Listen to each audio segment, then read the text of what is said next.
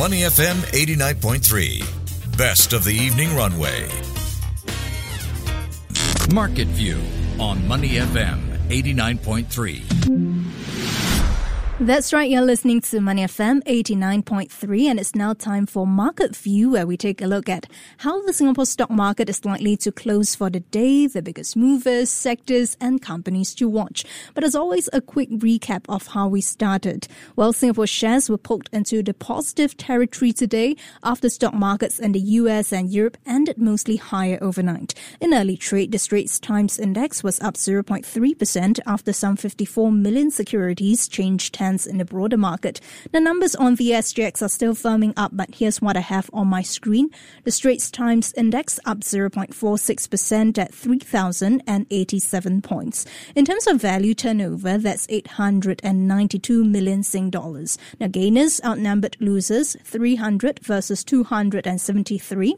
Top 5 movers by value, we have here UOB, DBS, Keppel Core, OCBC and GMH-USD.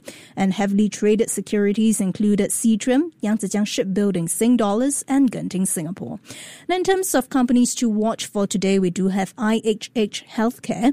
The main board listed firm reported earnings of some 532 million ringgit, or around 150 million Sing dollars for the third fiscal quarter ended September, and that is more than double the earnings in the corresponding year ago period. Now, meanwhile, from CapitaLand Ascott Trust, Frasers Centrepoint Trust, Golden Agri-Resources, Keppel Reit and Suntec Reit added to the STI reserve list. To more on Sheng Siong and Cordlife Group. Local headlines remain in focus today, and joining me on the line is Sunny So, Lead Technical Analyst, Capital Markets and Investor Education at SIAS.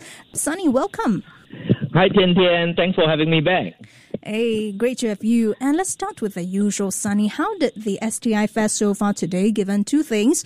One is the latest October PCE price index numbers, and the second part has to do with OPEC oil producers agreeing to deepen voluntary oil output cuts. No formal cuts, though. Yeah, so I'm still seeing the same figures as what you reported earlier. STI is looking good today, up about 0.46%. This is after the Dow Jones Index jumped about 1.47% last night. But for the week, for STI, we are still down about 0.3%. This is compared to the Dow Jones Index, which advanced about 1.58% so far for this week. So the interest rate optimism in US that we may no longer see an interest rate hike this year from the US Fed is not really being felt here in our local markets. So that's a bit of a strange thing that's happening over here. Maybe we are a bit lax over there. But on the latest October PCE price index, the year-on-year figure came in at 3%, which is 0.4% lower than the previous reading. And on the core PCE price index, which exclude the more volatile food and energy prices, and also the Fed favorite gauge for inflation, rose just 0.2% compared to the 0.3% rise last month. These are both figures showing that the inflation numbers are coming down. And on an annual basis, core PCE price index came in at 3.5%, slightly softer pace than the 3.7% we saw in September. So with all these figures showing that inflation in the US is coming down and under control, the Fed will likely be on hold for now, and their pivot to the rate cut next year is getting closer and closer. And on the OPEC Plus agreeing to deepen voluntary cuts output, totaling about 2.2 million barrels per day for early next year. This was led by Saudi Arabia rolling over its current voluntary cut. And global oil price benchmark settled down yesterday, in part because reductions were voluntary and not binding, not formal, like you mentioned. And investors' expectation ahead of this meeting was that the additional supply cut might actually be deeper. So there's a bit of relief there from the markets that we may not see deeper cuts going into next year, going forward. And oil price should now currently stabilize around the current levels. Right. And I do want to take a look at some big movers today. We'll talk a little bit about Cordlife, but let's take a look at IHH Healthcare. Quite good earnings there for the third fiscal quarter ended September. We are talking about 532 million ringgits, 152 million Sing dollars, which is more than double the earnings in the corresponding year ago period. How would you read into this? Yes, so very good news there for IHH shareholders. Third quarter net income more than doubled from a year ago period. For the cumulative 9-month period of this year, they also posted a higher net profit of 2.22 billion ringgit from 1.36 billion ringgit a year ago. Revenue also increased from 13 billion ringgit to 15 billion ringgit as more patients were seen on higher revenue and intensity across all their markets. Net income also more than doubled, like you mentioned, boosted by excellent operational growth from higher patient volumes. Their third quarter EBITDA, which is interesting to look at, which is the earnings before interest, tax and depreciation, increased by 42% year on year. The increase in this EBITDA was mainly driven by higher revenue, cost management, and a credit adjustment in Q3 relating to the applications of Malaysian financial reporting standards. So the net operating income, the bottom line, which reflects the core performance, was up 17%. And the group actually said that to meet the growing healthcare needs and demands from the region, IHH organic growth trajectory is set to significantly be enhanced by an increase in the bed capacity of more than 30% to close to 4,000 beds over the next 5 years. So things are looking pretty positive for IHH Healthcare Group right now. And I do want to take a look, Sunny, at Cordlife Group, this company making the news yesterday and much of today as well. Near an all-time low today on news that it was issued a notice to stop collecting new cord blood and human tissue for 6 months. Now, when we look at this at a financial standpoint, when it comes to top and bottom lines, what does it all mean for Cordlife Group? Yes, so looking at the top line, bottom line, I look at the numbers as well. So the news was reported that there was a damage to about at least 2,150 cord blood units for their clients, and this accounts for about 12% of their 17,000 cord blood unit storage. So I think that will have a pretty significant impact on their revenue going forward, or even their profits. The company has apologized and will work diligently to regain their client trust, and they also said that they will waive all future storage fees for these damaged cord blood cells. So they will still have to carry the cost of maintaining this cord blood for their clients until their child turns 21, and on top of that, they cannot collect the revenue. I think this is the main reason that the stock is down 30%. At this moment, I think MOH may still need to come in with further investigation or regulation with the balance of their cord blood unit storage tanks. So that is the worry now that we have on Cordlife Group share price, and that's the key reasons the stock is down 30% today to around 31.5 cents. Right. Staying in Singapore, Sunny, we've got 5 counters, most of them the REITs, right? CapitaLand Ascott Trust, Frasers Centrepoint Trust, Keppel DC Reit, Suntec Reit, and then there's Golden Agri-Resources. The 5 of them have been added to the STI reserve list. Now, what does it mean to be added onto the reserve list? Who will they likely replace? And what is then the impact of any of such replacements? So basically, they are on the substitute bench to replace any of the counters which may have fall in a market cap or may have not satisfied the rule of being in the STI index constituents. So you can see 4 out of the 5 counters are the REITs or the business trust, the property-related counters. So this may suggest that if there is a replacement, STI will become more heavily weighted towards the REITs or property sector. And we know that REITs and property sector this year, I would say, especially the REITs, a lot of investors are worried about their high gearing levels and the high interest rate environment that we are in now. But going forward, if they are included in the index, that means that the index will be more sensitive to interest rate changes. And looking forward, if let's say the interest rate were to go down next year, the upside, should the interest go down, will also be factored into the STI index.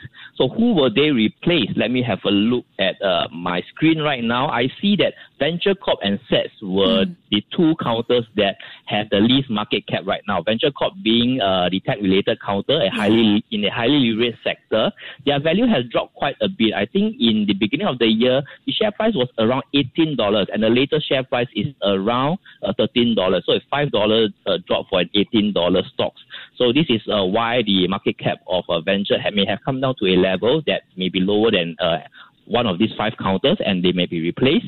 On SETS, of course, this year their news was a big major acquisition. I think for that acquisition to really synergize and bear fruit and have an impact on SETS balance sheet, and then after that on the reflected in the share price, it will take some time and maybe a few years to come. So these are the 2 likely counters that will be replaced by the 5 counters. And the REITs, right, are very stable and very defensive and pay regular dividends kind of a instruments. So the addition of this counter to the STI reserve list, I believe is a positive development for the index, and this will make the index more diversified and less volatile because REITs are defensive in nature and pay out regular dividends. So it will be a more representative of the broader Singapore stock market. Right. If you're just tuning in, we're now in conversation with Sunny So, Lead Technical Analyst, Capital Markets and Investor Education at SIAS. Meanwhile, Sunny, let's take a look at this Sheng Siong Group supermarket operator. Analysts, they see the increasing supply of BTO flats as a catalyst for the firm as well as other supermarket operators. What's your take on this topic? I think it's very normal because with more BTO cluster, increasing supply of BTO flats, we always see Sheng Siong and of course NTUC being amongst the most commonly seen supermarket around the BTO cluster. So this, with more outlets, definitely it will mean more sales for Sheng Siong Group. And Sheng Siong Group, like I said, is also one of the defensive counter also, whether the economy is doing well, whether we go into COVID, even when we go to COVID period, Sheng Siong actually perform even better. Yeah. And if we go into a recession next year, okay, which is now still an unlikely scenario, then it will be seen as people will be eating out less and spending out less. They may be cooking more at home, and hence the sales numbers of the revenue of Sheng Siong Group will also increase. So with more outlets in this BTO supply, so they are plugged into this trajectory of the increase in supply in BTO flats as well. It's likely a catalyst, as with much of the analysts have said, that it's likely that if they have opened more shops in this BTO cluster, revenues of Sheng Siong is likely going to increase, and thereby the stock price and the outlook projection of Sheng Siong is likely going to be positive in the next few years. Right. And, before we let you go, Sunny, let's take a look at what's happening in the US, right? If we look at a survey by returns services firm GoTRG, it surveyed 500 executives at 21 major retailers, including the big names Walmart and Amazon.com. More US retailers, they're telling customers to, keep the e-commerce purchases, particularly those that cost more to ship back than they're actually worth. Your thoughts on what this says about the US retail landscape right now? I mean, firms are facing high inflationary pressures to begin with. Yes, on top of the high inflationary pressures, we talked about the workers' strike as well last Friday. And now we are looking at them telling the customer not to return their purchases due to the cost of shipping it back. So we have to dive deeper into this issue, whether the return cost is bear by the e-commerce platform itself or by the people or by the business that sell on the e-commerce platform. So there's also a concern whether a customer might exploit this, knowing that if they purchase some low value items and they may not be asked to ship back, and hence they can just fraudulently declare that the goods are damaged or they may not receive them.